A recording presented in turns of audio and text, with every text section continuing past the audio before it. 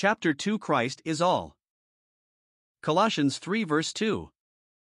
The testimony of Jesus is the spirit of prophecy. Revelation 19 verse 10. To him give all the prophets witness. Acts 10 verse 43. This is he of whom Moses in the law, and the prophets, did write. John 1 verse 45.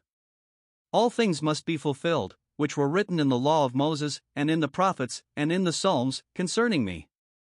Luke 24 verse 44.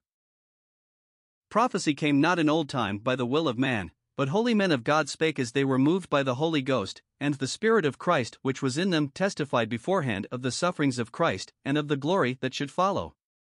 2 Peter 1 verse 21, 1 Peter 1 verse 11. Christ is the Alpha and Omega of the purposes of God, the center toward which every line in the circle of Revelation points.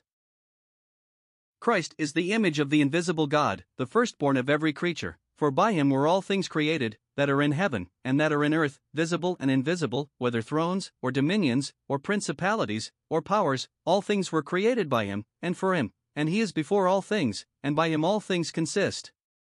And he is the head of the body, the church, who is the beginning, the firstborn from the dead, that in all things he might have the preeminence. Colossians 1 verses 15 to 18. It is the purpose of God, in the dispensation of the fullness of times, to gather together in one all things in Christ, both which are in heaven, and which are on earth, even in him. Ephesians 1 verse 10. Wherefore God also hath highly exalted him, and given him a name which is above every name, that at the name of Jesus every knee should bow, of things in heaven, and things in earth, and things under the earth, and that every tongue should confess that Jesus Christ is Lord, to the glory of God the Father. Phil 2:9-11. To study the prophetic word, without the soul being led to Christ as the one object of which it testifies, is utterly to miss its import and design. If God speaks of the future of the church, it is only as the body of which Christ is the head, as the temple of which Christ is the foundation and the glory, as the wife whose husband and Lord is Christ. If he speaks of the future of Israel, Christ is their salvation, their righteousness, their strength, their glory, and their king. If he speaks of the future of the Gentile nations, it is to tell of Christ being King of kings, and Lord of lords, whom all the earth shall worship, and with whose glory all the earth shall be filled.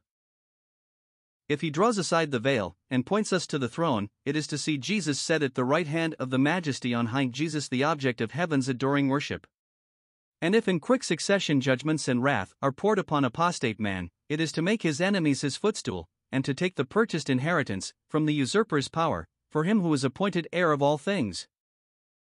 Had the true desire of those who have studied prophecy been to behold the beauty of the Lord, such inquiries had been more blessed, more fruitful in holiness and worship, and less the occasion of differences and divisions. Satan is well pleased to have us occupied with the letter, if so be that we miss the spirit, to have us hold the shadow, if so be that we lose the substance.